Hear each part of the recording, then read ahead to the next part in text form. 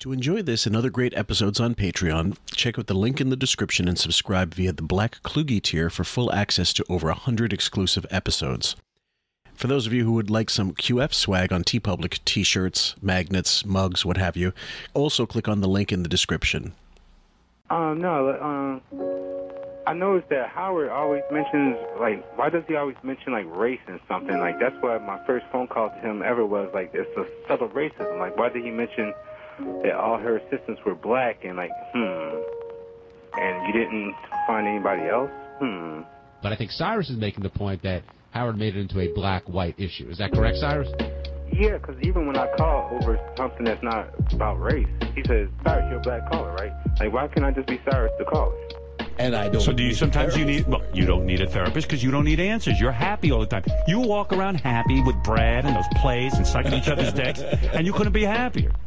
Maybe dick sucking is what I need to do. Let me see your dick. Try it? Have you tried it? No, I haven't. Well, maybe you might find happiness. Yeah, well, maybe. Who knows? Did that happen to you, though? Do you fall in love on set? Because it is an aphrodisiac. Was you getting into music and guitar and all that stuff? Was that some kind of therapy because you didn't have your father? So the guy who asked you out the other day on the bicycle, he was cute and everything, right? Yeah. But we said no. We didn't go out with him. Tell that fat fucking cunt Robin to shut the fuck up. She can't stop mentioning that other fat cunt Bubba. They're both fat cunts that need to die in a fire. And when I think about your early life, I thought that you would be the guy who would be filled with anger and resentment because you lost your mother at 14. I always say this, how are you so kind and loving and not bitter about that experience? Did you graduate college or what? Just answer the question. Don't make fun of me. Did you graduate college? I went to the Regent Street School, Polytechnic School of Architecture in London for 5 years. And you didn't graduate? Well, hang on. Let me go ahead. All right, go ahead. What's your rush? Hey, I'm not David Gilmour. You don't have to yell at me. You're a fucking asshole who's trying to get under my skin. Dude, I've been following you from the beginning. I don't care. Stop following me. Yeah, you don't care. That's your problem. That's right. I don't care. I don't give a shit about you. Fuck off. Some new material. Fuck you. Fuck off. Fuck off. Cancel your subscription right now. Cunt. Fuck later. Baba Booey, your asshole. Oh, my goodness. One of my daughters is fluent in Spanish. Yeah. And, oh my God, it's such a turn on when I'll say, can you go up to somebody and speak? If I see a Hispanic person, I go up and talk to them in Spanish. She goes, oh, Dad, please. I said, it's so fantastic. So she goes up there, blah, blah, blah, blah, blah, blah, blah, and they go, blah, blah, blah, blah, blah, blah, blah, and I go, oh.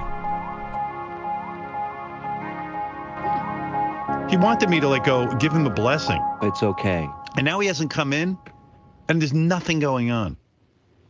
So if there's nothing going on, what the fuck are you bitching about, you fucking king baby asshole? Well, why are you asking? I just need to know if you're going to be here. There's nothing going on. We know. We hear the dead air followed by Sully's terrible jokes. Right. That's the soundtrack to fucking crickets. People came in. And he probably told the Pace to stay home. But, was it Doug who ordered him? Yeah, well, who else is in charge? Because that would have looked bad if the Pace made it in. Shouldn't you know? Who else if is you're in charge? if you're the head honcho, don't you know who's in charge? What a boss. For Christ's sakes, Jimmy Kimmel runs his family better. Aunt Chippy knows where she is. He I didn't watch the Oscars, but he hosted them again, didn't he? He did. And you know why there's a million reasons why they host Jimmy. Number one, he takes it up the ass for just about anybody in Hollywood. First of all, he's that much of a star fucker. But number one, before that, he's dependable. He is going to do the fucking job. That's what most employers want. That's what most, independent contractors, if they're worth their salt, they'll get the word of mouth does the work for them. They will get more and more business because they are so dependable. That's such an underrated quality. People don't realize it anymore. He's become the little bit edgier Ryan Seacrest of comedians hosting. And you can't have Ricky Gervais on anymore. No, God, no. Geez, because there's people like still, he unraveled several plastic surgeries with that fucking, that napalming he did. Oh my God, it was amazing. It was the It best. really was. I wish they, if anybody in our audience is listening, please just, YouTube Ricky Gervais, every single award show he's hosted, they kept having him back and he gave it to him harder and harder every time and gave two fucks. Yep. Yeah, right. Doug didn't. Why would he tell him that? Why would he tell Scott DePace not to come in? Oh. It turns out Scott... Did you see that face on him? Yeah. Like, this is the reason why. Okay, first of all, nothing's going on. What are you complaining about? He is fuming that anybody takes any time off for any fucking reason. When we're going to cover, probably with Bob, maybe with Carrie, I'm not sure, maybe even with James, the Richard getting the gig in Guardians of the Galaxy 2. Oh, that's a great one. And it covers 2 days and a bit of wrap-up show stuff, but mostly it's like a bit of callers, whatever. But it's like 20 minutes of audio. And I don't have the video. I wish I did. But if I did, you'd have the same face. Like, what is it going to a fucking Marvel film? Like some little pouty bitch who's just been dumped for somebody else at the prom.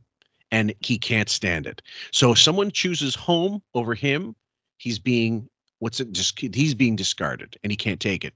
But he also doesn't want the responsibility of this if it goes left. If it goes bad and your family's in deep shit and you're stuck here, or we're stuck here, or somebody dies, you don't want to be responsible for that either. Right, but he also doesn't. He's in a conundrum because he doesn't care if someone dies as a result of this. No, I mean, like we said, hello library. Amelia Bedelia. Let's open it up. Cat in the Hat. You'd be fucking eating encyclopedias after a while if no power and no food. You're staying at the libriary. Jesus, the pace is useless anyway. Ganji. You'd be like sent over Lunchables. He's doing a fine job directing. Take 3, zoom in. Zoom. How you doing in there, Ganji? Miss any shots? 1 or 2, but I'm holding it in. Yeah. You're holding it in? What are you holding in? Yeah, big shit. My camera guy today has a broken hand, so we're holding it together. Sorry. What? What? Said my camera guy today has a broken hand. And he's here? And he's here, yeah. Right. So who told Scott DePace not to come in, Doug? I believe it was our executives for the company didn't want the employees to come in today. You mean executive producer? Because they were Doug closing Goodstein? their offices. Yeah, because they look like douchebags. Right. They could have been Oh, because they're douchebags. No, they don't want the professional liability and responsibility of what happens if they force somebody to come in during a disaster and if something happens to them. Listening to Shuli interject and be completely ignored, by the way, makes me think of the Get Win Jackie's Job Yes. when they had all kinds of people in. And it is really stark when they went from Artie to not having anybody to now having this idiot sit in because, this is like desperation corner, Last Chance Saloon. And it's stark. It's a stark painting of exactly how someone's voice doesn't fit in the mix. Not only that, but he just said executives. Shuli knows Doug isn't an executive. And he goes, executive producer, Doug Goodstein. That's not funny. We know exactly what you mean. Mm-hmm. You're adding 0 and you're batting for 0 because Howard, as stupid as he is, isn't even picking up on this. Yeah. I heard, Howard, that the lawyer's rap was that this is how lawyers get crazy. That they didn't want to be responsible if somebody hurt themselves while driving in or coming in, that the company didn't want to have to deal with that. Yeah, I told our Boom. I didn't even know that was going to be said because it's been so long since I listened to this. But I've been a part of corporate world for so long that I know what they would say. Good. Yeah. Guys, I said if you can come in, great. And if you can't, stay home. Don't worry about it. I don't give a shit. I said, I'll be here. Well, it doesn't matter what you would say. Like, he's saying, it doesn't matter. It doesn't matter because lawyers in another company are involved. He's interjecting himself like any of this matters. They're a part of a separate company. You made sure to delineate that. And now the lawyers got involved. So whatever you're saying right now has absolutely no bearing on their decision whatsoever. Well, yeah. The other thing is, and Doug Goodstein sought out the lawyers. This was not they called in independently of anything. He literally said, "I want someone to in writing to explain exactly why we should not be coming in and cannot be coming in. Otherwise, we got a problem. Like they may not be union, but they definitely need legal representation for this circumstance because we have this asshole, megalomaniac, narcissistic asshole boss who's going to force us to come in, and it may get really crazy out there." Well, we have like legal, but we also have, we usually go through a union for things. So if we need, if there's something that's like we're not sure or what's going to happen, we'll ask our union representatives and then they're like the middleman for this. Yeah. But if they're not responsive or we don't get the answer we like, then we'll ask legal. Yes. So, yeah. And then someone's going to be doing the, behind the scenes, the wheels will be grinding, the gears will be grinding. They go, okay, this is exactly why you can't come in because of statute such and such and such. And then they've got legal precedences of people that, ended up suing the company because they were forced in or pressured or whatever, or it was in their contract. No, we can send you home, that kind of thing. And the lawyers, that's their job. They're on retainer for that purpose. Like I said, for the blizzard, I know for a fact that they knew it was going to be a problem when the storm was going to start. So they just said, no county employees to come in, just work from home. And so they knew it was going to be a problem, Remember that line in Fight Club when Brad Pitt says when Edward Norton's talking to the old lady in this airplane seat, he says, that talks about the cost of the recall versus the cost of the lawsuit. And they said, if the cost of the recall is more than the cost of settling something out of court, like an accident, we don't order a recall. He goes, what car company do you work for? He goes, a major one. This reminds me of that, this is not, a problem. We don't have a problem with fucking on these workers, these salaried employees. Well, he's injecting himself, like, even after we just said this and after legal just said this, Howard is still pretending that he has some sort of say. Yeah, sure. I'm suing the company, but not about like coming in. I was already out of my house. Been out since 6:15 this morning. You better go. Oh, good Just for saying. you. Gary, you should go. Be fine. I'm serious. I'm not even saying it as a joke. You should go now. Now? Yeah. Between now and the wrap-up show, is it going to be any different? Yeah, I don't know. I do. It could change rapidly. Yeah, things could close down. You might not be able to get He thinks I'm busting his balls. I'm not.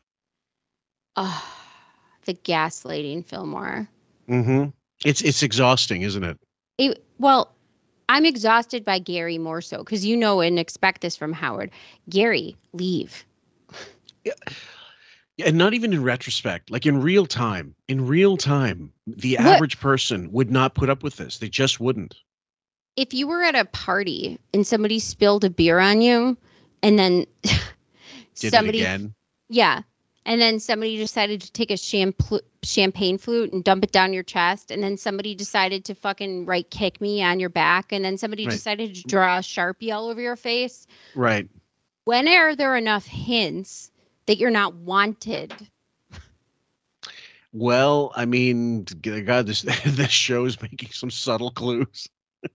So here we go, guys. I think at the end of the day, you're like what we said about Gary just constantly holds true. He's in a state of perpetual flux at this show.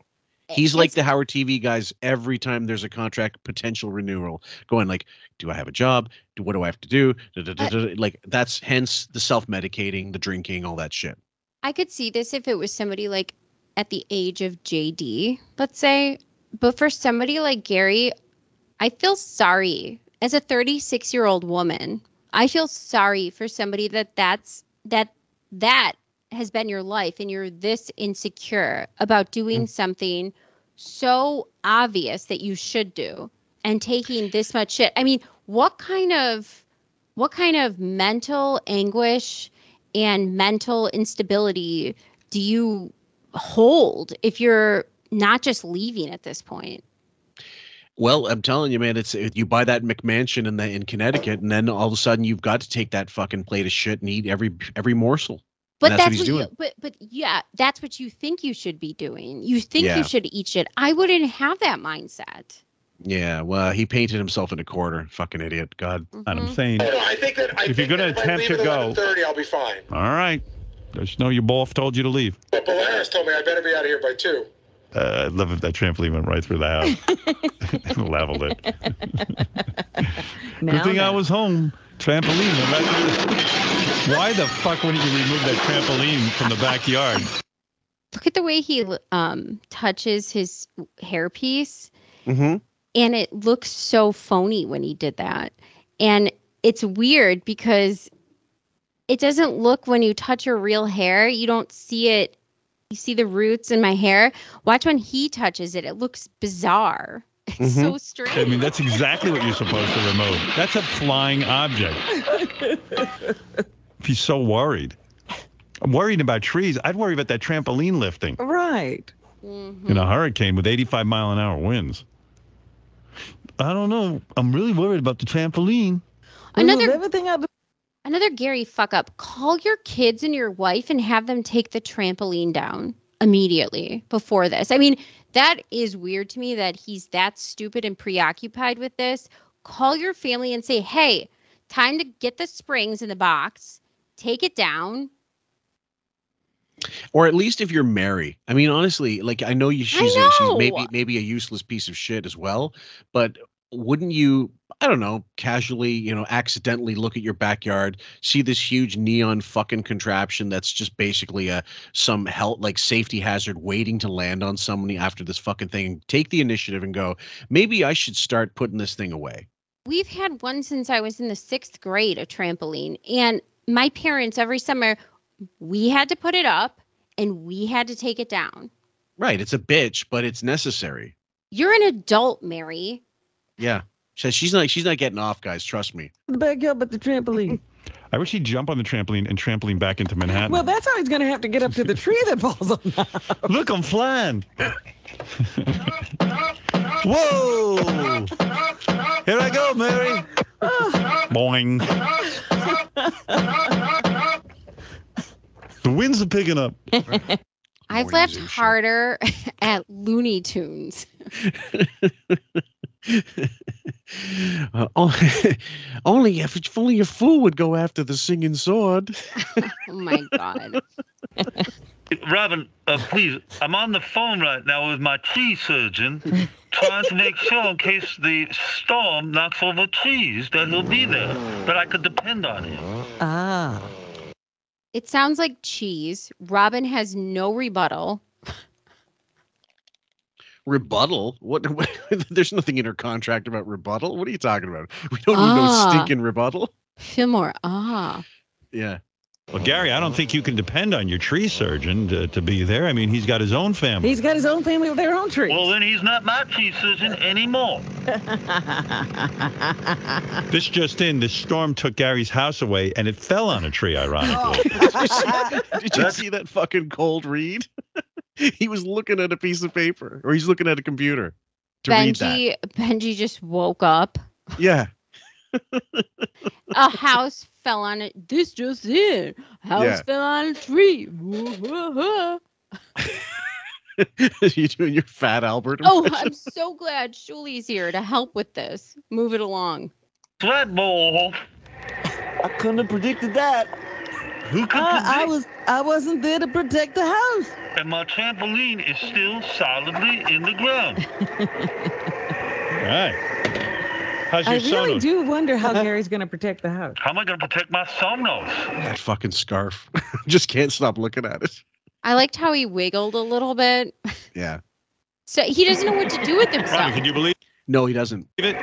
I think 10 days have gone by, and Gary hasn't mentioned Sonos once until right now. That's right, boss. Sonos. That's it. Making up for lost time. Robin, do you really not understand how I will protect my house? Hey, who? No, she wouldn't, because people have protected Robin forever. I look at that studio, too, and the way it was designed. It's so busy. It looks like, down a Vegas street or something. It's very busy. It looks like Times Square, a micro Times Square. Yeah, it's a little claustrophobic to say the least. And Howard, whatever design choices they made from the beginning were shit. It's just very busy for him, who's not saying a whole lot. And then when he stands up, it's probably really hard as somebody at Howard TV. How am I going to capture these moments when I have this giant, Times Square billboard behind you going? It's Do you remember the intro to the film Casino, where the title cards and the credits are going over like really zoomed in neon patterns and stuff like that? That's the contrast is there's a lot happening in the background, but there's absolutely nothing going on in the foreground. Right. That's a great analogy. The content is being replaced by visuals. Like if you look at the fucking wrapper, you won't care what the Big Mac tastes like. That's so interesting because if we look at sets before, which we've covered many years over long spans of time, when it was just a cubicle, basically, and the bare minimum, those were the best shows. And now you have some, gigantic Celino and Barnes fucking billboard in the background. And it looks like Mario Kart Raceway, like You're right, the demo screen for fucking Mario Kart Rider. Yeah, absolutely. Koopa Troopa. It's funny. He gave Artie shit for getting him one Christmas or a birthday. He gave him what he called a digital picture frame, and that's exactly what he has behind him. It is right now. That's essentially what it is. Yeah, if you put on fucking TV, a widescreen TV, and you have just visuals going up, but you're not actually using it, that's exactly what that is. It's every mall stand that has those waterfall pictures moving in the background. You're right. Big time. Who's that? Oh, Did you really not understand that, Robin? Uh-oh, it's Dueling Garys. Robin, do you not understand that? Oh, my God. Are you that stupid you don't understand it? And she's a big woman. Can protect a house. It's too big. No, I'm a beaver. I'm part beaver. I could gnaw through trees that fall on, and beavers do very well in floods. If anything happens, like Robert, if the gutters get full, it's a good thing I'm not there. The water should just come in the house, right? No. That's one way. Okay, but like you said, if a tree or the wind starts really, Robin, if it's a tree, I will dig through. Except for if he were a Mario Kart person, he can't be a player. Like, he doesn't look like any of the players. He looks like those giant plants that pop out of the pipes and fuck you up. You know what I mean? They're like the giant plants that, and then they get you. You're betraying your era, Sam. Your gaming era. Come on, guys. Everybody's played 64 Mario Kart. Oh, I was going to ask you, Mia being the age she is, can kids change? This is just a little off topic. Kids change their habits based on whatever the generation's doing. Is she into games at all? Like even like phone games whatsoever? Oh, well, my sister, her husband's a real big techie and video gamer. So we play all the old games because there's a way to do it on the PS3 or some way where you have all the old games. We play Mario Kart all the time. Oh, cool. Yeah.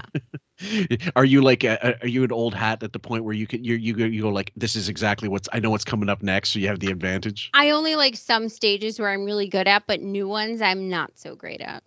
Oh, okay, you gotta up your game then, I suppose. Like Scott DePace playing against 13-year-olds. She's better than me. I'm not as good. You lose you coordination as you get older. Hand-eye coordination just goes into the toilet. It's the saddest thing about getting older. The tree with my teeth. Look. Uh-oh, my marriage is called. The house just landed on Debbie the Pet Lady. Got swept away. Killed her. Yeah, I mean, in a terrible, terrible storm. Boo! No way to protect the house. Robin, you don't know anything. If a branch hits a tree, if a tree hits a window. If a branch hits a tree, and the tree hits a window, if the tree hits how many trees did they? Should I not cover that up? Did anybody hear it? Should I not cover that up, Robin? Well, argue with Gary. What? Hi, Gary. Yes. If a window breaks and water's coming in, should I not board that up? You should board up. When buoy bashing was funny, it was never forced. And this is kind of the epitome of Stern doing whenever he would ruin a bit by just doing it for too long. This is a perfect example of when he didn't know when to just stop doing it. He would never have to stand up with a megaphone and do this if there was somebody funny in the room. Yep. This is filler. This is beyond filler. This is And like it's so sad. you know what it reminds me of? Okay, you go to the movies and you get a box of popcorn. I don't know, many people are bringing their own shit these days because I know how expensive concession stuff can be. But if you go to the movies and you get popcorn, but instead of just popcorn, at the bottom there's one of those air bubble packages they'd use to put in like Amazon packaging, so you're not actually getting all the popcorn. That's this. Like that's the radio, or in this case satellite version of this. Just pathetic. Right, you can cut down the tree, make boards, and then board up your window. Wait a minute. Wouldn't you think it's more important to keep your family in a safe place until the storm is over? Mary is I told you, we have a contingency plan. Mary's going to float away on my teeth and live like Titanic, and now I'm going to die. All right. See this microphone Gary has? I have a microphone from the 70s or 80s that goes from, if I have to talk to somebody from like a plate glass window, if they come in or something and we talk to them through the glass, this thing is so fucking old.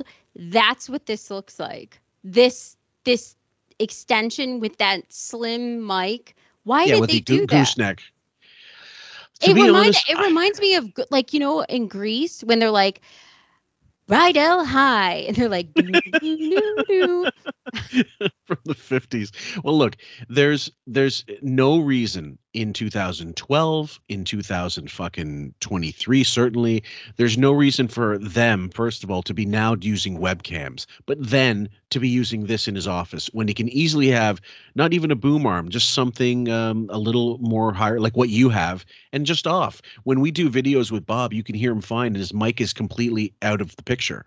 Mr. Belding had better mics. Funny, Gary, but I think that things can happen to the house.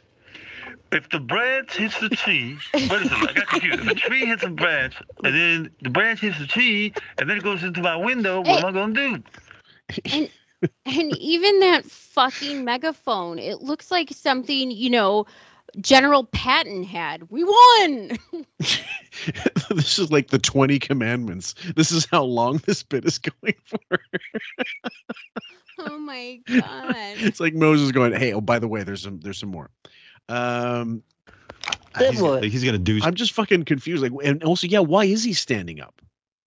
He must be cold. Something. What are you gonna? You have like wood in your house to board things up? Yes, I'm prepared. We bought wood for boarding the house. I have tarps. And I have tarps. Stand back, family. I'll make our own dam.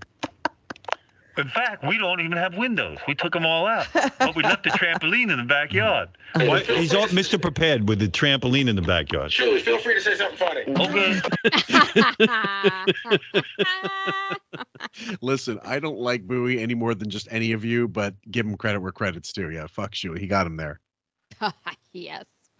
Well, that's the thing. You don't think everybody else in the back is going, this is Shuey's failing miserably. Like, this isn't a funny situation necessarily, and he can't crowbar funny into it. The opportunity that Artie went in with and the amount of time he had is so much less than what Julie has had for this entire segment and beyond from what we've already done. And this is how little he's accomplished. You got it. I'll attack Julie. I'll go after somebody beneath me. That will make me feel better.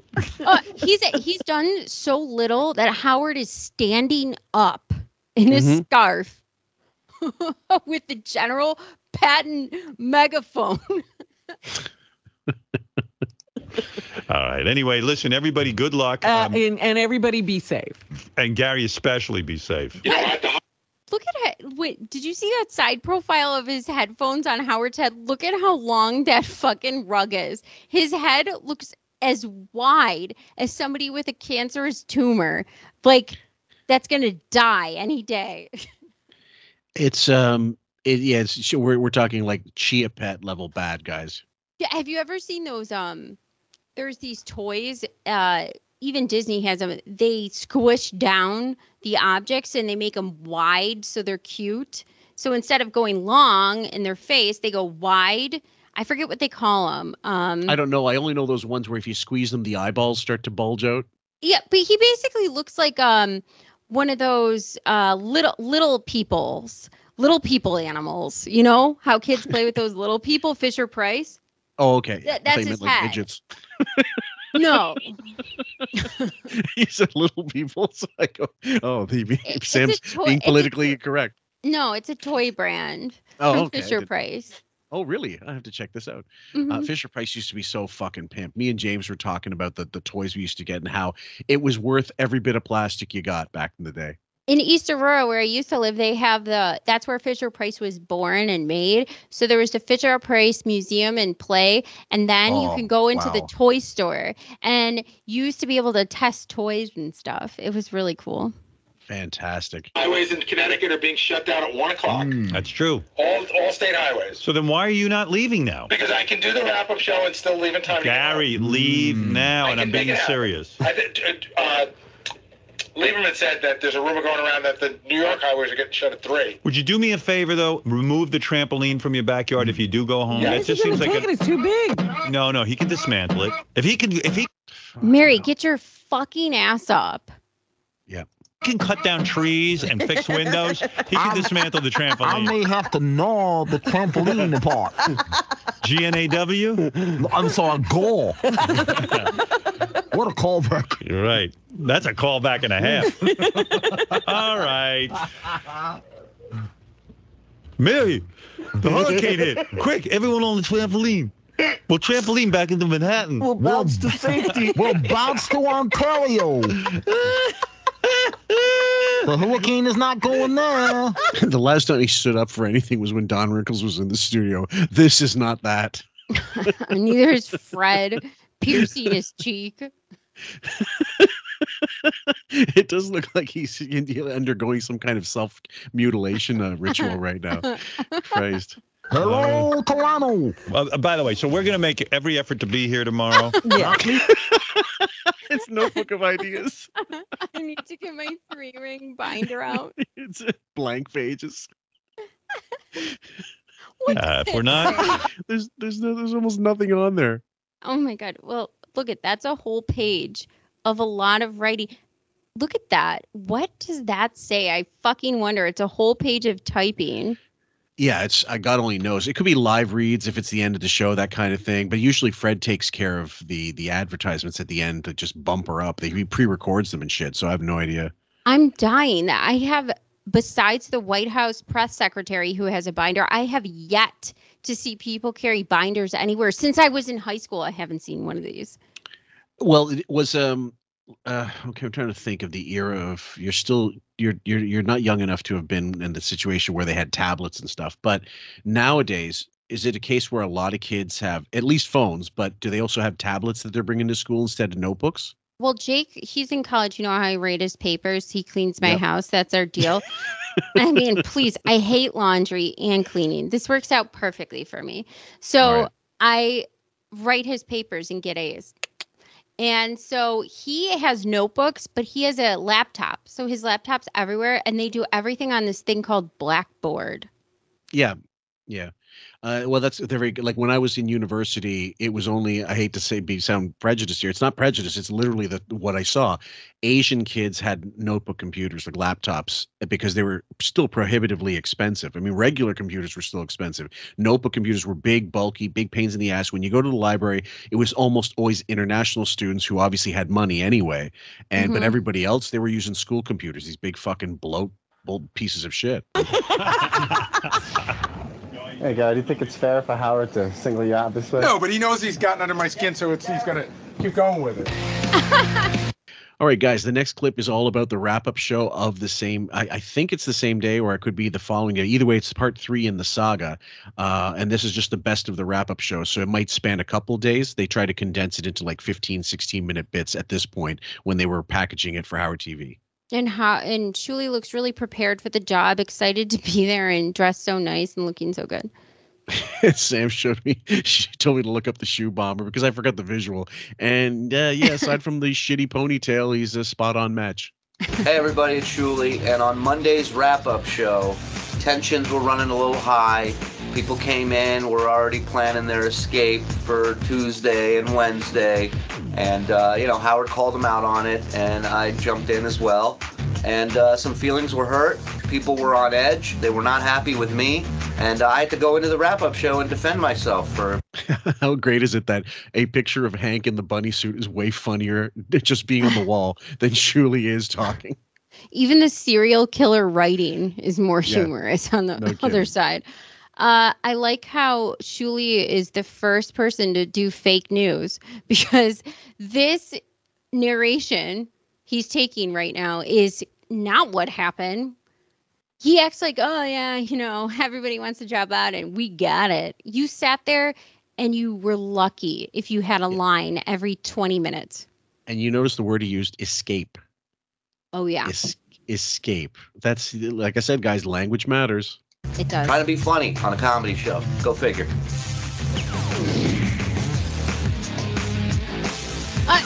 Are you Weird.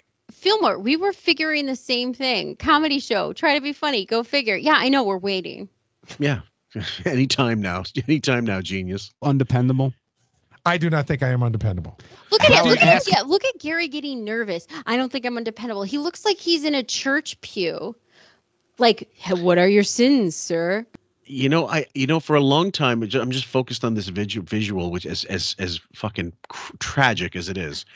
And John Hine, every time people bring up that he looks like a molester, that he looks like, some kind of serial rapist, I see nothing to dissuade me from that argument when I see him on a visual. You know what I see?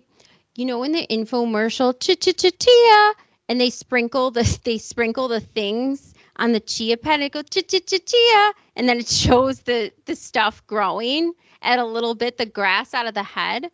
That's what I see. You that just cuts you to the core. Well, okay. Do you think that Howard's being disingenuous when he says, "Hey, I just asked a question"?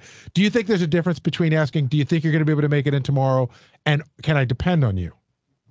Do you think "Can I depend on you" is a bit of a loaded question? Yes, I'd absolutely. Right. Yes. And we all knew it, but apparently you didn't know No, it. I did know it. Yeah. But he's like, "What do you mean?" Good. That's honest. Apparently, you didn't know when to walk away, stupid. Well, you just know Jason was in the back going, Gary was feeding into this. What the fuck are you doing, you 79? Or you 80 or whatever the fuck it is. He's you're right. He's to blame for most of this himself. Jan Hine has the spine of an octogenarian, and you're sitting here and telling me that he can even say this? Yeah. What are you talking about?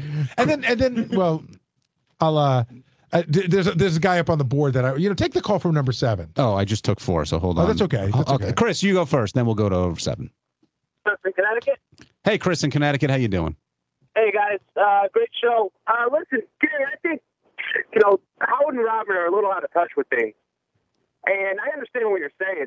You want to be there with your family. There is stuff that you can do. They have people that can do that stuff for them. I don't know. I think it was just. I think it was a little too harsh on you. Well, that was the other thing too. When Howard at one point said words to the effect of, "Oh," and then all the anger come out. Gary goes, "You have 2 houses and you have a staff of people." That's not jealousy or anger. I've never been jealous of his home. I am so happy for him that he has what he has. I'm just saying you have options that I don't have. So don't. Very true. It's also, I realize when Gary is dressed like a Sopranos character and you're expecting somebody to be tough and what are you going to do about it? Fuck you. He really is dressed and kind of looks like he can be an extra in the Sopranos. And then he comes off and you're hearing this. It's a little like, wait, I'm sorry. You don't look right for this kind of pussiness. And look at Jason prior to the summit meeting, obviously doing what he's hearing rumblings about and putting on a blazer or sports jacket and taking and Bowie meanwhile is still shopping for Adidas knockoffs at the Goodwill store and coming in looking like he was just rolled. Yeah, he looks like he's about to be shot on the boat, like pussy, big pussy. Can I sit down? Don't compare us. So this is one of those weird things, and I'm talking as a Howard Stern fan, not as an employee, where I disagreed with every single thing that Howard said to you about the hurricane, and yet enjoyed every single second of it. I mean, I was laughing. I felt bad for you. I came and talked to you, I think, a couple different times, but oh my God, was that funny? Even though I thought he was totally wrong in what he was saying, it was still great. Now, if Howard's hearing this, he's pissed at Jason, even if he's, saying a good thing about he thought the entertainment value was high. I think that it could go either way because Howard is so probably nervous about it still being funny after Artie. So if he's getting props for, oh, this was so funny, when it was him standing up on the megaphone doing most of the legwork, then I'm sure he's thinking it doesn't matter because I'm funny. Mm-hmm. Yeah, that's Sorry. That's what we talked about last week. That's the weird backhanded compliment I get. It is love you, Gary, but I love when he yells at you. Did it make it worse that Shuli was in there piling on? It didn't. And Shuli's out having a cigarette. I told him, he goes, should I have a cigarette before the beating? I said, have two. But because I think there's a line of people who want to beat up on him. But when you sit in the studio, yes, it's your job to be funny. Now, I didn't think everything he said today was being funny. I thought at times he was piling on. And even if you are being funny and you are piling on, you can't expect to walk out of the studio and act like it didn't happen. When you go in there, you're saying, all right, I'm going to fuck with Gary, and if there's repercussions, I'll deal with it. Not only that, but he walked out of the studio after such a long period of time and completely changed the narrative. Like, it was nonstop laughs. It was a Rodney Dangerfield set. It was a Don Rickles set. And, we just goofed on booing. It was the best. Me and Howard. Yeah. It was a long silence for every one line you could come up with every 20 minutes, if you were lucky. It was the 27th superstar sketch on SNL. If Howard is comparing to you in lines where it's tit for tat, maybe funny, you're in trouble. Yeah, absolutely. But Shuli wants it to be like, what do you mean, man? What are you talking about? So, first of all, the funniest thing that happened was after the show, you asking Shuli if he was going to have time to come down to the wrap-up show. I didn't. No, Shuli always has time to come down to the wrap-up. I didn't. He just said, do I have time for a cigarette? Even when John doesn't have time for Shuli to come down to the wrap-up show, he finds time to come down to the wrap-up show. I thought Shuli was brutal to you, and some of it was funny, and some of it was, I can't wait to see what's going to happen off air between Gary and Shuli, like if there's going to be tension there. But, there is something to be said since Shuli's not here to say like, hey, he's auditioning for a job. I would imagine. And you've just outed Shuli as well. We all knew it wasn't obvious. It wasn't as if it wasn't obvious. He's a complete air whore. Air whore. And if that was your audition for the job, if you were comfortable in your performance, why wouldn't you come on the wrap-up show? Because it's shit. And ultimately, it's not even just not being funny. Like that would be already a cardinal sin on the Howard Stern show. He's got plenty of company there for unfunny shitheads. The biggest, most egregious error that Shuli made was he's not likable on the show. But he felt confident enough to give that little rundown after it ended and to also sit there, slack jaw and not doing much when Howard was backing him and saying, right, Shuli? Yeah, Shuli, that's fine. So he thinks that's going to be enough to get him through the door, to be, I'm going to be the hired gun. Keep having some cigarettes. That's exactly it. And he's going in with the confidence of like a road tested comic, but it's not a road tested comic. It's a guy who's not getting a genuine laugh ever and believes that because of the hours he put in, you guys are just not smart enough to get my humor. Like, I'm funny. You just don't know it. Yeah, he really is billing by the hour. Like, he thinks, well, I was on here for so long, so this must be good.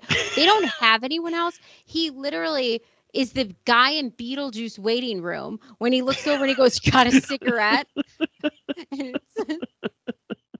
And so by merit of, look, I've been here long enough, I should get that slot, and I'll take that slot. I'm gonna fucking you knew he went in there going like, watch me stretch, watch me fucking kill. Can you please input the image of the Beetlejuice cigarette guy?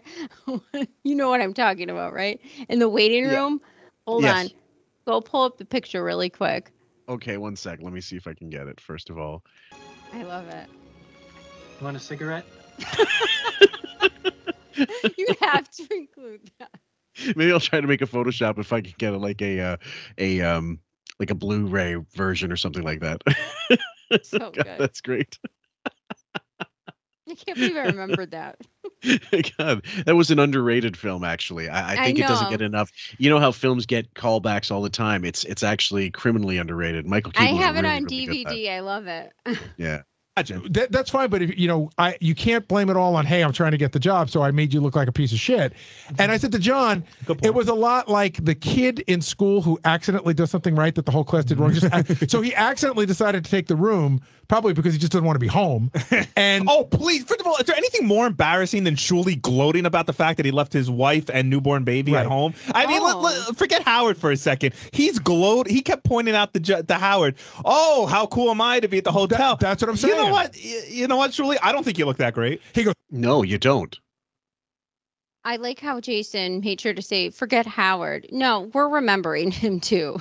That both of these losers don't care about their family, their sister, their parents, their children whatsoever. That's precisely it. They're more concerned about being completely unfunny on a show that nobody really hears. And that no one really cared about at this point anyway. Not at all. It really was in the nadir of right before GTD, and no one was. I mean, people were listening to the Nick and Artie show. They were listening to what was left of O&A. People were listening to so many other things then, and that we were in the downfall, the free fall. Yeah, absolutely. Marin was starting up, and Joe Rogan was certainly pushing steam, and Russell podcasts Brand. were starting to big. Russell Brand, absolutely. Ari Shaffir, all these guys were putting on podcasts, and and Uncle Joey, everybody was doing podcasts eventually. Like once it started happening, it was an avalanche. Now we're probably inundated with way too many, but that's the nature of any kind of endeavor. There's always going to be a lot of chaff amongst the wheat. Here, I'm the good guy, and I found that annoying.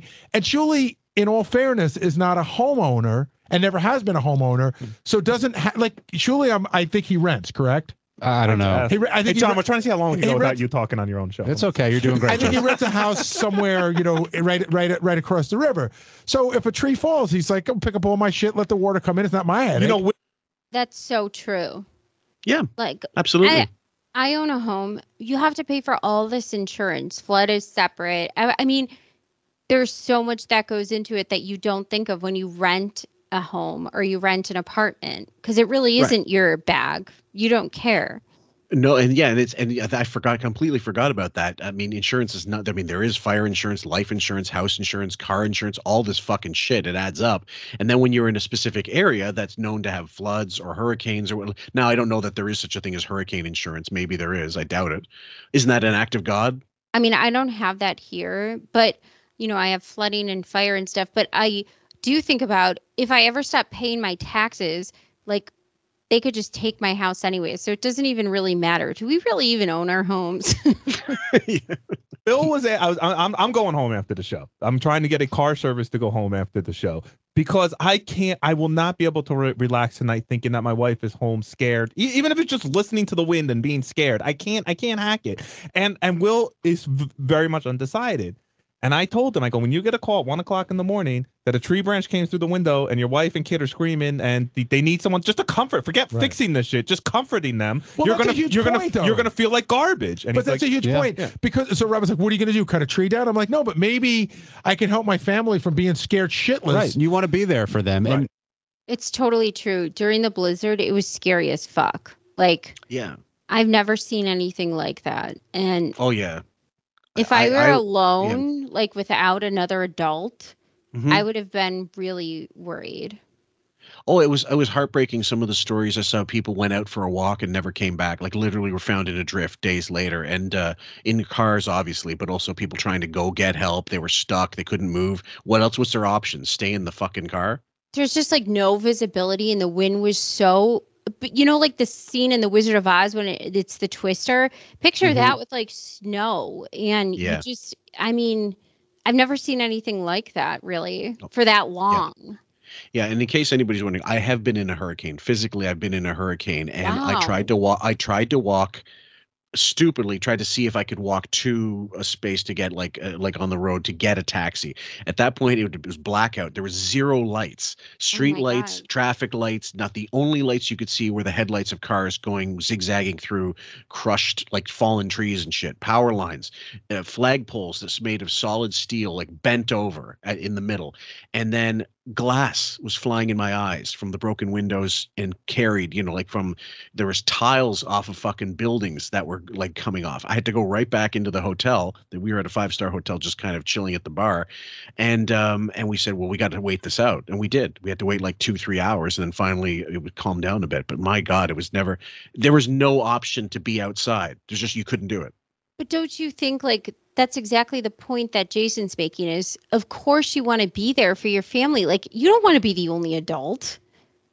No, and certainly, and it's fascinating to see. I love inclement weather when you're inside looking at it. Like rain, for example. I love a good rainstorm. I love capturing lightning, like time lapse photography. But it just sucks a little bit to be in it. Well, when you're not sure what's going to happen and how long it's going to be, and again, you're the only responsible person. It's a little like, and there's nobody coming to get you. It's daunting. It can be scary as fuck. It doesn't matter how old you are either. Jesus Christ, you're made to feel real small in a situation like that. And Jason, you're right. But Will also is thinking, am I not dependable then? Am I letting the show down because everybody else is coming here and braving whatever they're braving and staying in the hotel in the city? Who's staying in the hotel? Everybody who came in. Who? No, we all. I don't know who's staying in the hotel. Shuley's the only one who's and Tim lives in the city. Tim lives in the city. I think Brandano's staying. Yeah, he's staying. Yeah, but he's got nobody. JD and I, and that's true. JD and I have no. It's true. They have nobody. These are derelicts, not paid much. You think they're gonna miss a chance to get some free fucking condiments at the hotel? If they're paying for the hotel, like not them, but if somebody else, like Sirius is, of course. Right. If they have no significant other, no kids, no house. They have no life. Who cares? Yeah, exactly. You have each other. Yeah, exactly. I think the question is, who with the family is staying in tonight? Nobody. Can I just tell you, if I didn't have... Yeah, including your fucking boss, who's being driven to his estate, whatever his goddamn, his duchy. Do you know how sad it is that his family didn't have power for that long? And it's despicable. Yeah, it is despicable. I mean, we're probably like we're not whitewashing. We're probably like giving it short shrift, but I just got to find some audio or some video indicating this. I'll look through and see what it is on the show and see his mentions of the sister and stuff. We'll definitely have that as part of the saga, guys. Trust me. Mm-hmm. If I have it, you'll hear it. A wife? Holy shit, Tim got us sweet fucking hotel rooms. I mean, 30th floor suites with huge beds and internet. Yeah, in fact, I almost came in last night and I told Janice why don't you bring Janice in? It would be more fun. I wanted to bring Janice in last night. We had the hotel room for last night because the transportation was shut down. Yeah. She, even though it's a pet-friendly hotel, she would just not up and leave. I couldn't make her do it. She just would not. Even if I said we could bring the dog and the cat, she was like, I'm not leaving the apartment. I do want to say one good thing about my staff, because I do. How sad is it that Jason is more confident in his decisions than somebody who's been on the show way longer with no kids? Like, Jason just has pets and a wife, and even he is comfortable being certain. Yeah, I think the main difference between Bowie and, let's say, Jason is Jason, first of all, these confidence pills, he calls them, whatever they called them, I can't remember now offhand. Oh, Prozac. No, it wasn't Prozac. It was something else. What's it called? Lexapro? Lexapro, that's it. And he's just inherently savvier to the show and smarter, and he knows Howard, and he knows the game that they play in the treadmill that Bowie's on. And he doesn't, like, if you see that happening to someone, do you want the same for yourself? Of course not. He's at least smart enough to know that. Now that you said this, look at what he's doing. Instead of kowtowing the way Bowie is, pathetically, he just throws on a blazer and says whatever he wants. What's the easier way to go? Dress up like Pussy from Sopranos and get fucking heckled and, constant shit, verbal diarrhea in your face, and you're going to have to keep kowtowing and coming back? Or is it going to be easier to throw on some brown blazer and do whatever the fuck you want and be confident in it? Jason is savvier. You're right. Yeah, absolutely. I mean, it's just it's not even the path of least resistance, but you're just making yourself as small a target as possible. And for Jason, that's kind of tough, but you know what I mean. And Howard is more triggered by people not. The visual for Howard is immediate. So if he sees Jason wearing a blazer, oh, you're going to stay home? Fine. Right. Yeah, but also, yeah, you're on board. Like you listened to me about this and you Yes. followed up. Bowie, And you, yeah. yeah, you look like you're fucking going out for the mail and might get a fucking 2 in the head. Bye. Meanwhile, Bowie's preparing to meet Beansy. Beansy Gata. I Phil really do love the Leotardo. guys that work with me. For a guy like Jason or a guy like Will, this would be an excellent opportunity to stab me in the back. Meaning to say, this would be an excellent opportunity for to take the hotel room and say, listen, I'm dependable. Gary's not dependable, but I'm going to step up. Only an asshole would take this as an opportunity to better themselves by putting you down. Sure. Perfect. That Perfect. is amazing. Yep. Anyway, we're gonna end it right there, guys. Hope you've enjoyed these this second and third and fourth part of Hurricane Sandy. There's a lot more to come. Trust me, we are not even close to being done, and we're going to try to get at them in a more timely fashion. It's just a matter of sitting down and making sure we cover all bases, and also get to other material so that you guys aren't bored with this saga. So that's part of the QF ethos. Any closing thoughts, my dear, before we shut her down? Well, this was awesome, and we do cover a lot of bases. So sorry if we don't get to something sooner or later, but there is so much. Mm-hmm. It really is like going to a buffet, and even if all the food you get doesn't go together, you're like, I want that so bad. Let's get a little of everything. Yeah, don't be the people that buy the lunch and stay for dinner. We're gonna get to it. Yeah, trust me. Don't slam the door on the musicians just yet. Anyway. And say, listen, I'm dependable. Gary's not dependable, but I'm going to step up. Only an asshole would take this as an opportunity to better themselves by putting you down. Shirley's here. Steve, I see Steve Brandata laughing back there. Shirley, I think. Is there a more punchable face than Shuley at this point? I know we said this about Ross Sapin, but Shuley is like easily a close second. Well, you're closing in on John Hine here, who looks pretty punchable. That's true. Did a very, very good job in the studio today, and everybody hates you. Well, that's how you know you did a good job. Well, it is. My question to you. I thought it was like they were like some sort of funny meter. So I sat Shuley down and told him how to work it, and that's what he walked away with. Shuley, if everyone hates you, you're doing something. Shuley, right. when you were in there, yeah, were you thinking twice about how far you were going to go? I understand Howard saying, Shuley, you're going to be here. Like, of course I'm going to be here. But you went well beyond, of course I'm going to be here. Well, listen, it comes down to the age-old scenario, which is there are no guests today. So we definitely become the guests on the show, and somebody's going to get their shot, whether they want it or not. But that's not the question. That's a cop-out. That's not the question. It just doesn't seem organic, though, when you do it like that, when you're like, oh, there's no guest today, so I got to insert myself as a total dickhead. Well, the other thing is, if you're a planned show, right, they have guests that are scheduled to come in regularly.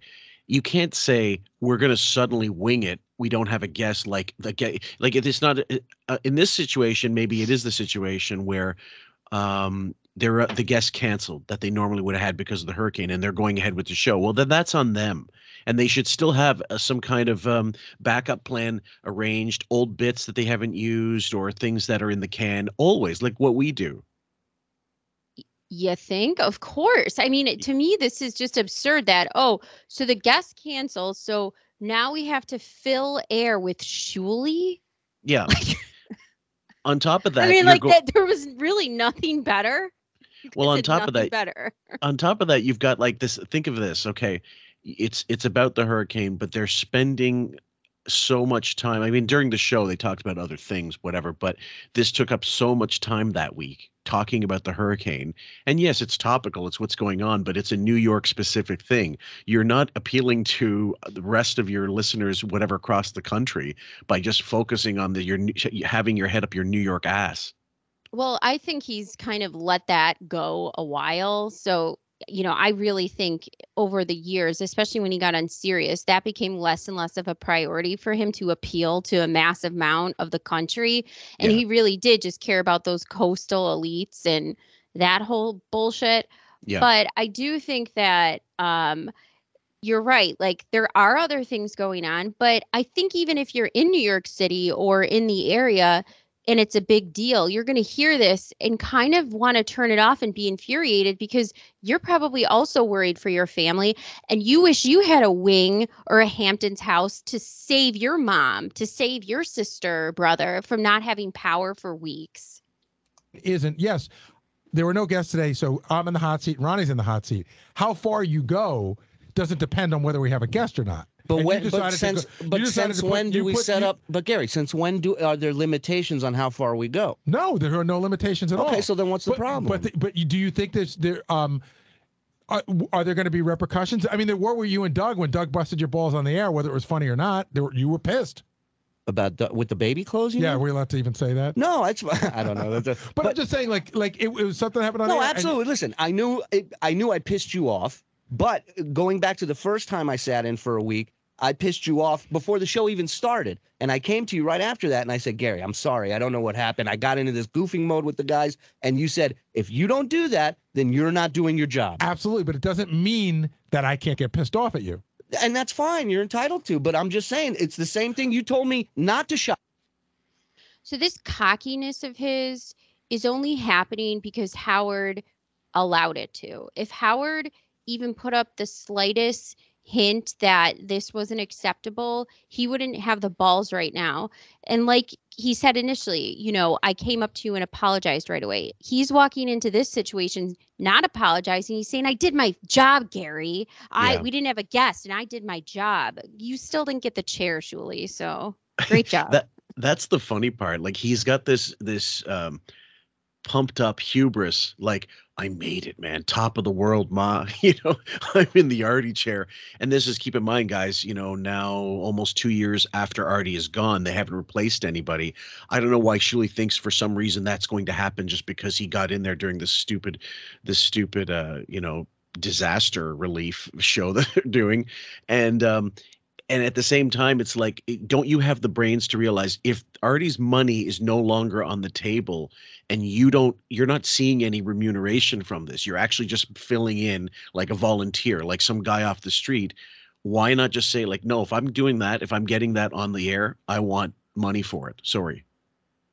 I think that they was probably desperate. they weren't clear with him, I'm sure, about what the possibility of Shuli's position is. Like, I think a lot of their positions on the show are unclear of how you can move up or down or however this navigates.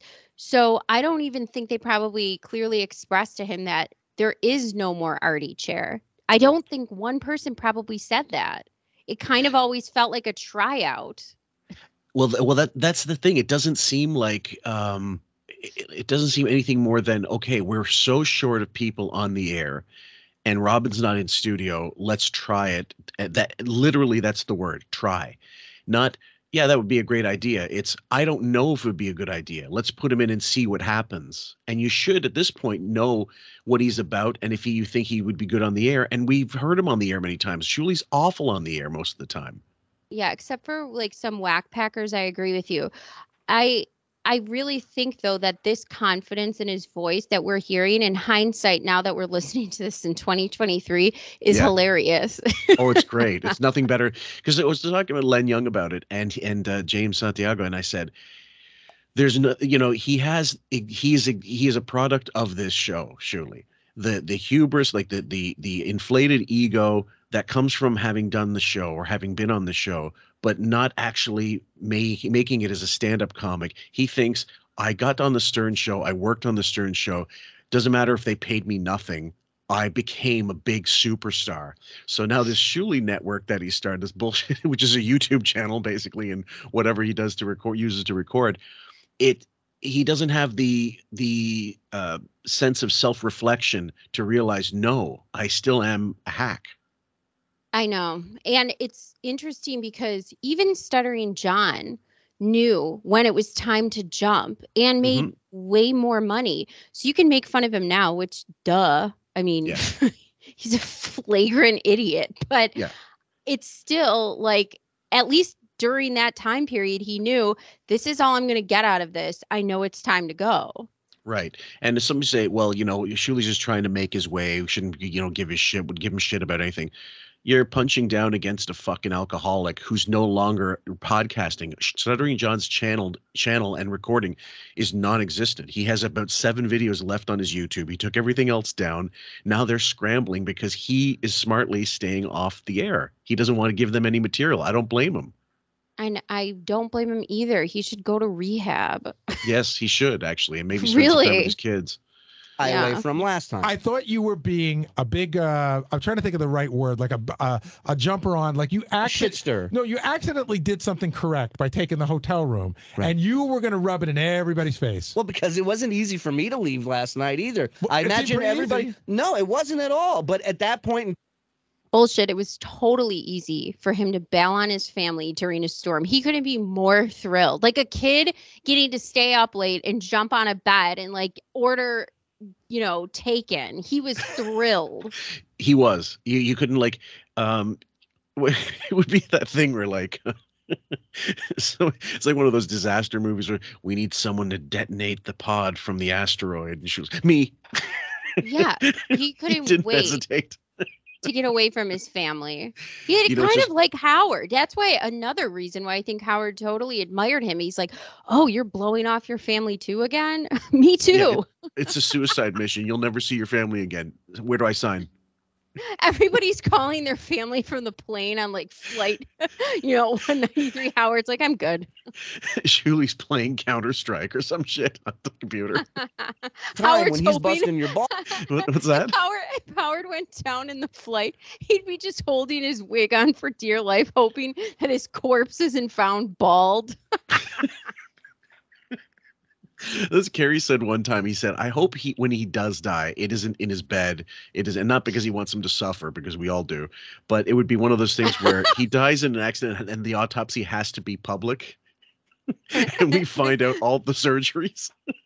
Oh man, I found TikTok's a gross place sometimes, and I found Kobe Bryant's autopsy report. Yeah. It was the most. I first of all think it's disgraceful to put that up, but obviously morbid curiosity. And I saw it and I was like, oh my God, this is just so horrendous. But you're right. If it happened for Howard, I'd be all over that. We'd have charts on the wall, like, the X-ray, when they're looking at X-rays and they have them on those lights. It'd be like an episode of Grey's Anatomy. The other one I was thinking of was like Chris Farley death photos. Like they are out there and they are so hard to watch. I've seen them because like you said, morbid fascination, but they're disturbing. You really, when you look at them, you're like, oh God, don't let me go this way. I think we talked about that one time during the Artie episode. Maybe it was when we did it for Vice, but yeah, those are so disturbing. And would you like the top bunk or bottom in hell, Fillmore? Really? It's, I'm adapting to the situation. I'm not going to sit here and go, yeah, I had a long talk with my wife and it was up and down whether I left. He doesn't want to hear that. He wants to hear jokes about you. Yeah, but some of them weren't jokes. That's my point. I think all of them weren't jokes. Yeah, I had so much dead air and hackery. Some of the hack shit that he said was so bad that they had to just glaze over it as seamless as possible and not even acknowledge what he said. I think also by the time but the closer it gets to present day, certainly by 2015, I don't know about you, but by the time I stopped listening to the show, I was getting fed up with Bowie song parodies, and I felt like enough. We've heard the best of them. You're not going to top like the Zepp Bowie or Baker Street Baba Bowie. You'll never top these. So stop trying.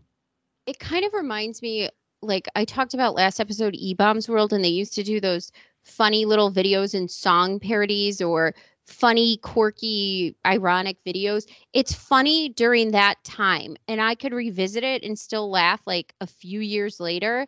But overall, I'm not going to be watching. If I had to listen to it every day, I wouldn't think it's funny anymore. And that's what the Bowie situation felt like. And I also think if Shuli, another reason why I really am glad we're doing this is because Shuli really thinks this was a great moment in his career, like still. And so it's like Stuttering John talking about the Kareem Abdul-Jabbar roast writing for it. Yes, exactly. And so you mythologize in your head how great this moment was. And when you take it apart in its entirety, like we're doing, it's really not special. No, it's not special. It's direct opposite of special. I mean, or it's the other kind of special. Here we go. Jokes at times, some of them were like, yeah, I'll be here tomorrow. You can depend on me. And that's just not a joke. That's just being a dick. All right. Well, but there's a difference. Okay. I'm all about. I will take almost any amount of shit if there's a joke involved. There was a lot of shit today where there were no jokes involved. Good By point. me saying you can depend on me that I'll be here. That's me being a dick to you. No, Shuli, you were a dick because you were bragging about how you basically abandoned your family to be in the show, and you're that dedicated. Meaning, really not understanding you're making yourself look like shit with your own family. Number one, and number two, you're actually pissing off everybody else in the staff. Like you're insinuating everybody else is not as dedicated as me, sucking up to Howard and not realizing that's exactly what that looks like. You're being a brown noser. And also realizing that nobody else listening is on the same level of not caring about their family as Howard is, unless maybe it's like King of All Blacks. Well, yeah, and I mean, and the thing is, no one likes a brown noser. 0 people like the apple polisher in the classroom. I've known friends that did this, and they just, I think it was involuntary. They didn't realize they were doing it. Some of them were just, they just basically they'd kiss anybody's ass to get ahead. But when she was doing it, I guarantee he sat down with his wife and said, listen, I got to grab this with both hands and my feet because I will never get this shot again. And they probably fought about it. She probably said, look, okay, whatever. But I'm telling you, right, you're going to pay for this in some other way. This is going to be great for my career, honey. Yeah. Do you think it's funny? Well, I didn't think it was intentionally being an asshole to you. I think maybe you got pissed off at Howard, number one, and then as usual, everybody piles on, and I'm the new guy piling on, and it's easy to put the blame on me. I'm the new guy piling on. You've been on since Sirius started. Let's not even count the years that he's tried. Yeah. Yeah, well, yeah, all the Tried free like calls in like half-hour long, just providing content for 0 money, 0 sponsored money, nothing. You're totally right. Nobody likes an apple polisher at None. all. No, I mean, like when Sal, Hal, hello Hal, I can't let you do that. when Sal would, sorry Dave, I can't let you do that. When Sal would come in and try to do his whitewashing stuff, that was funny because it's so clearly the stockbroker mode.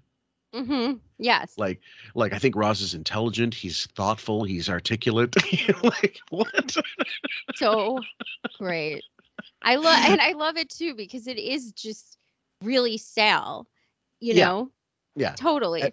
At his core. But with Shuli, like certain people can get away with being even Fillmore, think about Sal and Richard when they're sucking up to Robin and you totally know it's just for the sake of sucking up. Yes. But they don't know what to do with themselves. Like when they were like the entire charity thing and sitting at the table and we're going to get fucked up. I'm going to bring my own flies and my own Guatemalan kid.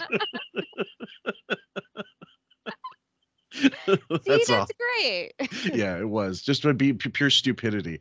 But like with Shuli, it's calculated. And that's, I guess, the biggest problem. If something is a little too obvious, that can be a negative as well. You know what? In high school, I had somebody who was shitty at chemistry and balancing equations, but I was good at it. And she was my friend. So I was like, just copy off my paper. Who cares? The brown noser told the teacher on my friend for copying me. Like, what is this your business? What do you think you're getting brownie points for telling on somebody else? I'm not copying. You're not copying. Who gives a shit? Right. Well, Shut up. I mean, well, that's it. And so for this, and then what he also Shuli doesn't realize, there's going to be days on the show after the hurricane's done and you have to work with these people again and you start throwing people under the bus, what do you think is going to happen to you long term? They're going to disregard you. They're going to, if something comes their way and they hear, oh, maybe Shuli might be interested in this, they're going to say, no, fuck this. No promotion for you, no sponsorship, no gigs, nobody who wants, an MC for this comedy club. I'm not going to help this asshole out. That's exactly, if I were Bowie, that's what I would do, not tell him anything about it. You're right. The long-term strategy is stupid because what if you have to promote something or you get involved in like a clothing brand or a product or whatever the fuck? Something. Do you think that any of these people on the staff are going to want to help you? No. No, I don't think so. Certainly not Mr. Mobile Trampoline Bowie. I'm not blaming you. What you said is, listen, Gary can't be depended on, but you can depend on me. I'll be here. No, that's what your boss said, can I depend on you to be here? And you said no. And then I just jumped in and goofed. And then a couple of times after that, you unsolicited volunteered. I'll be here tomorrow. I'm just busting balls, Gary. I mean, and I'm just saying. Okay, and if you want to be mad at me for it, I understand. If you want. That's not busting balls. That's sucking up. If Bowie was Tony Soprano, just how he's dressed, he would have got up, yoked his ass right up, and punched him out. Big time. Want me to apologize to you for making jokes? Then I don't know what we're talking about here. You're just telling me you're pissed that I'm a dick? You'd be Richie April breaking up the card game. Oh, yeah. Oh. Shuli's into me for 16 boxes of ziti. Or fucking Ralph. Remember? Yeah. Oh, he killed him. Yeah. But do you think that you could just do that in there and walk out and everyone should go, oh, it's just a show? No, not at all. Not at all. I'm pissed at you. Okay. And that's what it is. Okay. Now, Ronnie, you go. Fuck him. No, Ronnie, you. Sometimes it's just this, Fillmore, we could do this all day. Sometimes it's just as simple as that. There's the Don Rickles roast available on YouTube for those who want to hear it. And Carson goes up, Jackie Wilson goes up. Sorry, not Jackie Wilson, Flip Wilson comes in. And he goes, what do I have to say about Don Rickles? I'd like to be most explicit. I've thought about it. I've had couple of weeks. I've had time to think about it.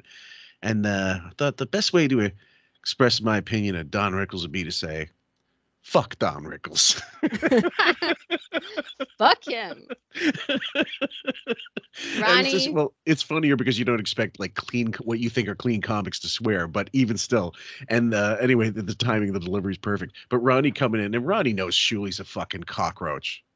Yeah, totally. And I just, sometimes the Dirt less bag. said is just great. It's perfect. Dirtbag knows dirtbag. You were really pissed off today at Shuli, but I forgot why.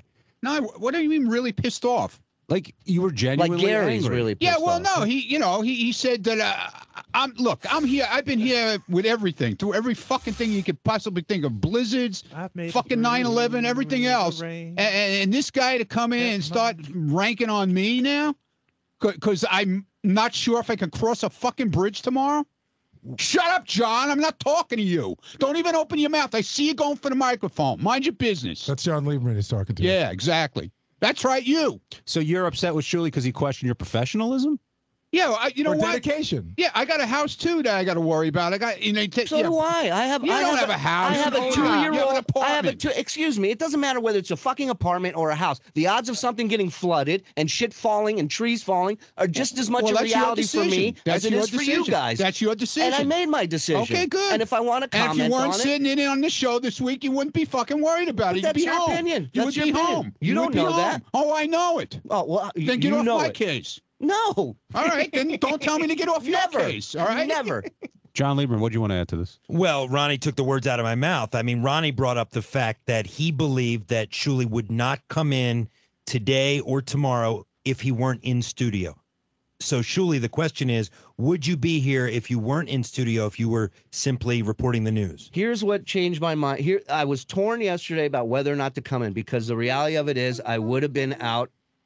Why were you torn, by the way? It was torn. Just say no. Just Yeah. say no. I wouldn't have sat my ass here if I was just going to be some back office flack that Right. came in for a few minutes.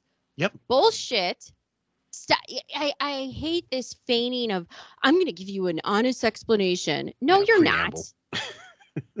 This is very much Clinton going, what defines sexual relations? Tell me what it depends what you mean. What is. Right, exactly. Because I know I wouldn't be able to get back home most likely until Wednesday, maybe even later. And I got a wife who's sick. I got a kid, 2-year-old, who's sick. Screw them. And they're getting ready to face, blackouts and who else? What else? So I said, listen, I don't know what to do. I called Tim. I said, what do you think I should do? Don't stay with your sick wife and kid. And Listen, I loathe Jason just as much as the next person, but sometimes he can be on point. Sometimes you need that annoying fuck chirping yeah. up. Big time. You mean the new Weight Watchers? What was it? No, what's the stuff called? Nutrisystem spokesperson. I saw that disgusting food, which somehow they make look good on commercials, but it's all crap. It makes airplane food look like fucking cordon bleu. Airplane food. The last time I went on an airplane, it was peanuts and chips and good luck. International flights, they break out the microwave. Oh, so nice. Fantastic. And Tim said, He's smart. Go to a hotel room. Yeah, I get it. I'm not JD, Jason. They're going to. I watched like old plane footage of what I showed me this. I go, look at what flying used to be like with like these huge gourmet meals, hot stewardesses, everybody's dressed to the nines getting on their flight. Everything looks beautiful, spacious seats.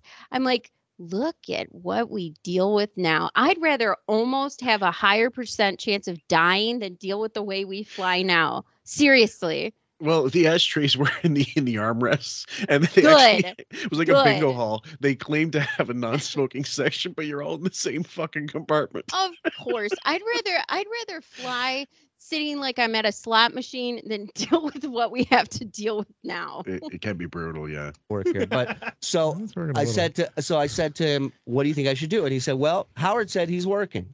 As soon as I heard that, decision was made. Done deal. Oh. I said, if Howard said he's working, I don't want to be on that list of people who don't show up. But hey, truly, first of all, I thought you were very funny today on the air. Thank you, Jay. But I didn't say he wasn't funny. I mean, I can understand why people are upset, but hey, listen, I understand. I think if anybody does, he was funny today. I just thought there were times when he wasn't being funny, and it just seemed vindictive. But how are you going to feel if you get a call tonight at the hotel, the 1 a.m? A tree branch fell through the window. The baby's crying. I can't stop. I'm scared that there's so much noise going. Like, how are you going to feel? It'd be terrible. It'd be terrible, Jason. I don't. I'll be busy getting the microphone out of my ears. Not only that, but if that did happen, what happens right after a disaster in New York City? Looting, robbing, raping, shooting, crime. I mean, it's just that's what people do in desperate. During the blizzard, people went bananas. They just started robbing the shit out of local stores and breaking in people's houses who they knew weren't home. It was bad. I mean, it's disgusting, but that happens. Crime usually follows natural disasters. Unfortunately, yeah. That's why you need those fucking Home Alone traps when you're gone. Yeah. Yeah. I don't know what I would do. I would try everything in my power to get back home and to help them any way I could. But see, that's why I can't. That's why I can't stay in the city tonight. And I understand, and I'm not knocking you for it at all. I'm not knocking any of you guys for going home. Yeah, you are. What you did? You knocked me on the. That's the direct opposite of what you were doing. You're by brutalizing the point and saying, "Oh, Howard, I can be here." Unlike these other assholes, it's not being said, but it is. I don't like when he does this. That's not what I'm saying. Yeah, I don't like the both side of the fence nonsense. Shut up. If you want to be a dick, be a dick. Stop pretending that I'm both sides of the fence, everybody. Fuck you. Yeah. Show. But Gary, during the show, Shuli wouldn't have been here unless I called him yesterday and told him to come in, right, Shuli? That's not. No, excuse me, Tim. Excuse me. Nobody was mentioning anything about fucking work tomorrow and whether or not people were coming in. So I called you and I said, I sent you an email. I said, are we getting rooms or is it every man for himself? I didn't tell him I'm not coming in. So Hey, don't Tim, come in and say that. Tim, what did I ask you when we got? Tim sent me an email You said, is Shuli coming in? No, because if he comes in, I'm in. What I said was, Tim sent the thing about the hotel. I and heard immediately if right Shuli back, comes I in, go, the whole world has to be here. Are you covering meals?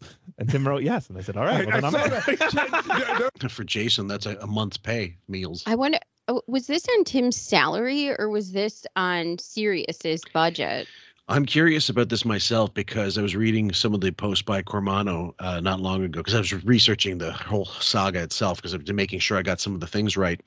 And it said Sirius is going to fund hotel rooms, but I still to this day don't have any confirmation whether it was Sirius or Tim's end.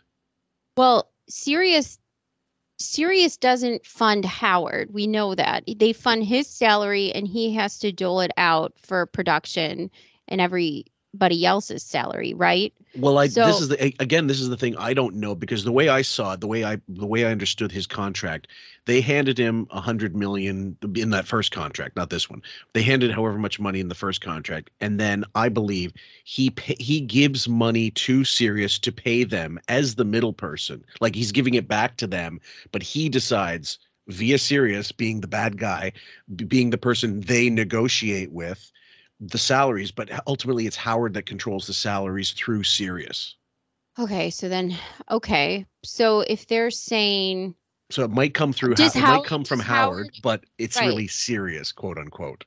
Okay. So Howard / Sirius has to paying for this and then Tim gives the word, but I'm sure if Tim didn't get the word, he probably wouldn't have said I'm paying for hotel rooms. I hope so. Jesus Christ, I would. And him, but on the other hand, this is where it gets interesting, guys. If everybody's on their P's and Q's, minding their P's and Q's because of the whole Turk thing, they're getting things done soon to be like the summit meetings coming up. Maybe some of them are doing things out of pocket, worried about their job. That's a good point. Yeah. So I'm not 100% sure. We'll never be 100% sure, I suppose. So what's the point of doing the show? But speculating only gets us so far. Yeah, and God forbid we speculate. We got to be like the BBC or people are going to get upset. Yeah, France 24. Oh my God. Jason goes, I assume this means transportation and meals. Well, I'll tell you guys what. I was just outside. You would never know there's going to be a hurricane. Wow. Holland Tunnel, the calm before the storm. But it's coming. Breaking. Holland Tunnel is closing at 2. Oh, we got to go. Brooklyn Battery Tunnel closing at 2. Hoboken closing at 4. So it would be fair to say. So regardless of whether it comes or not, if the tunnel's closed, you're fucked. You're stuck. Exactly. And that's my whole. That's another point that you better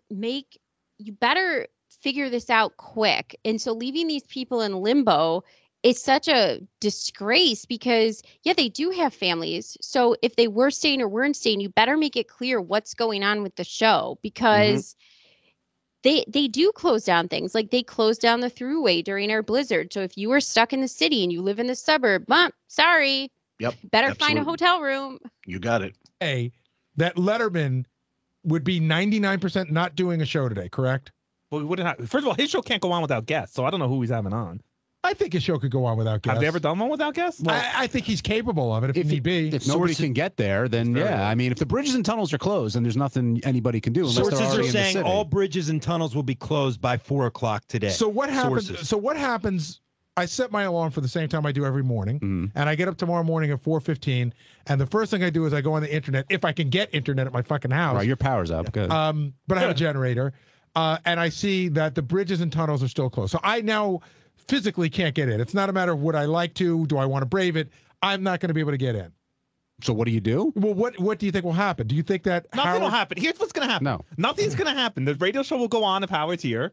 And if he's not here, the radio show won't go on. Like that's what's crazy. It's a radio show. Actually, Howard's not going to fire you. Jason, hold Nothing's on. going to happen. I know. Hold on, because Tim's here. Tim, you can answer that question. If the bridges and tunnels are closed tomorrow, what happens? Well, we have the opportunity to use our ISDN No. lines. I'm saying, what if Howard says, I get in?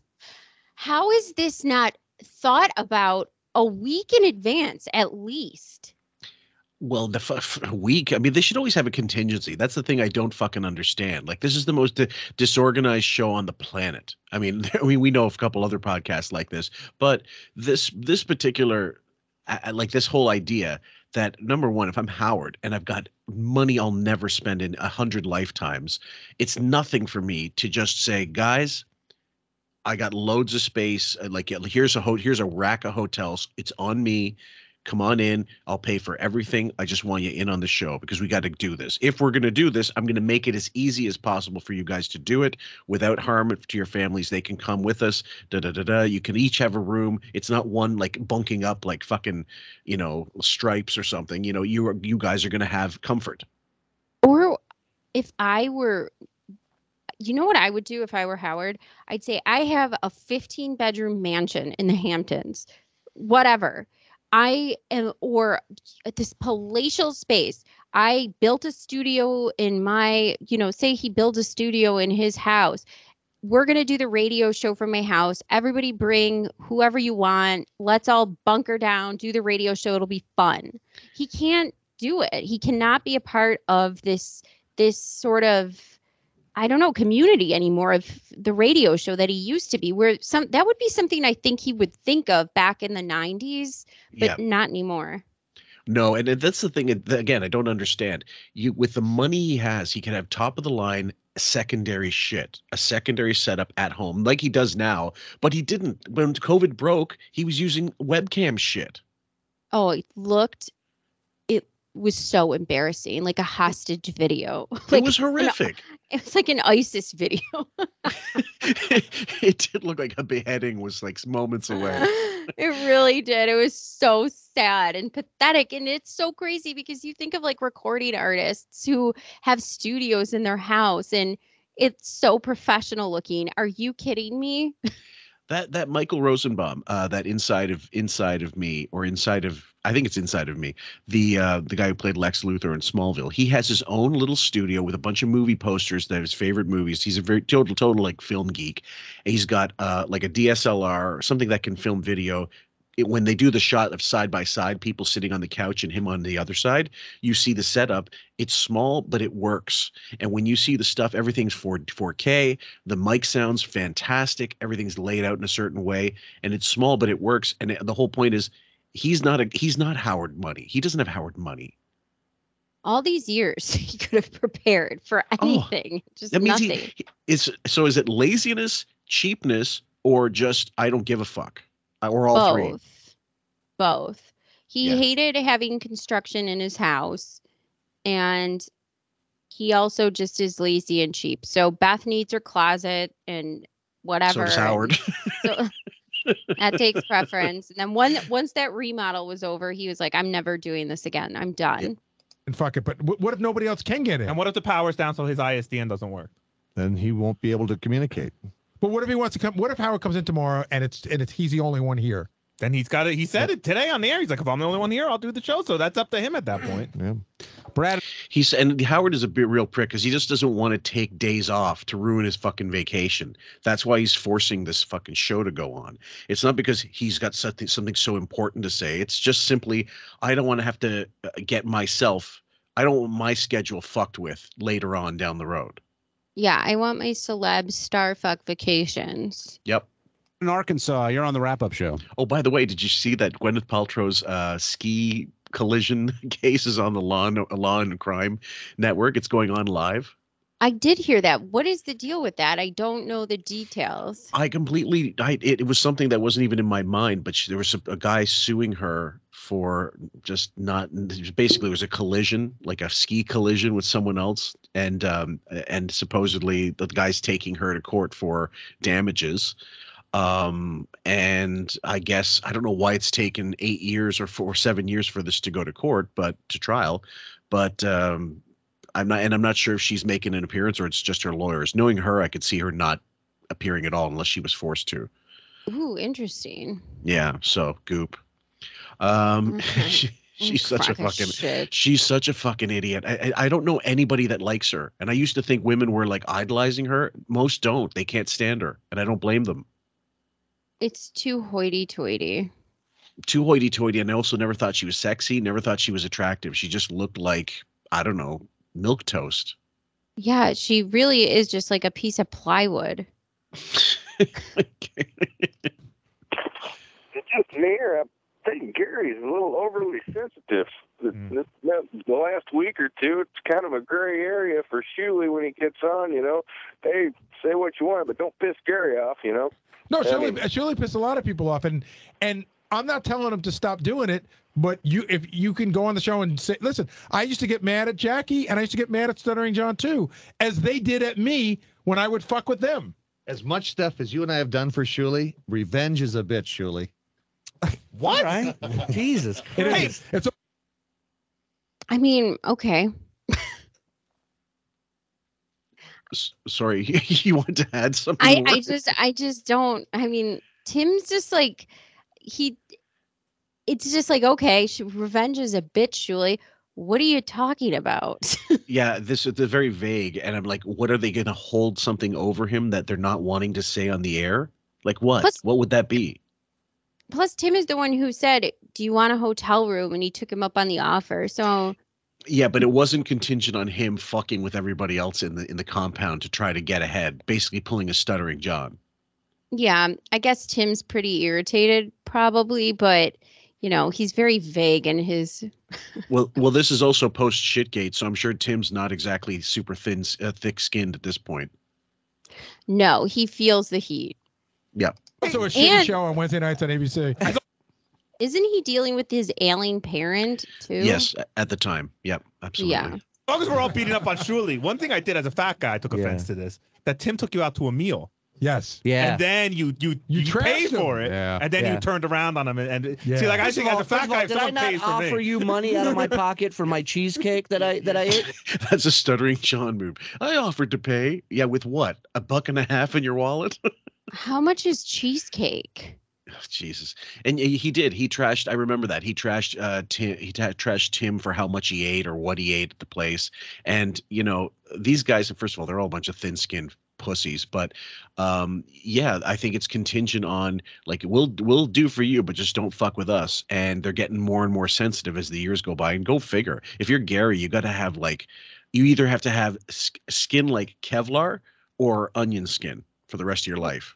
Well, it just depends on, I think, on how secure you are in your job. And at this point, nobody is. No. Okay, thank you, Jason. Number one, I'm not a total schnurr, all right?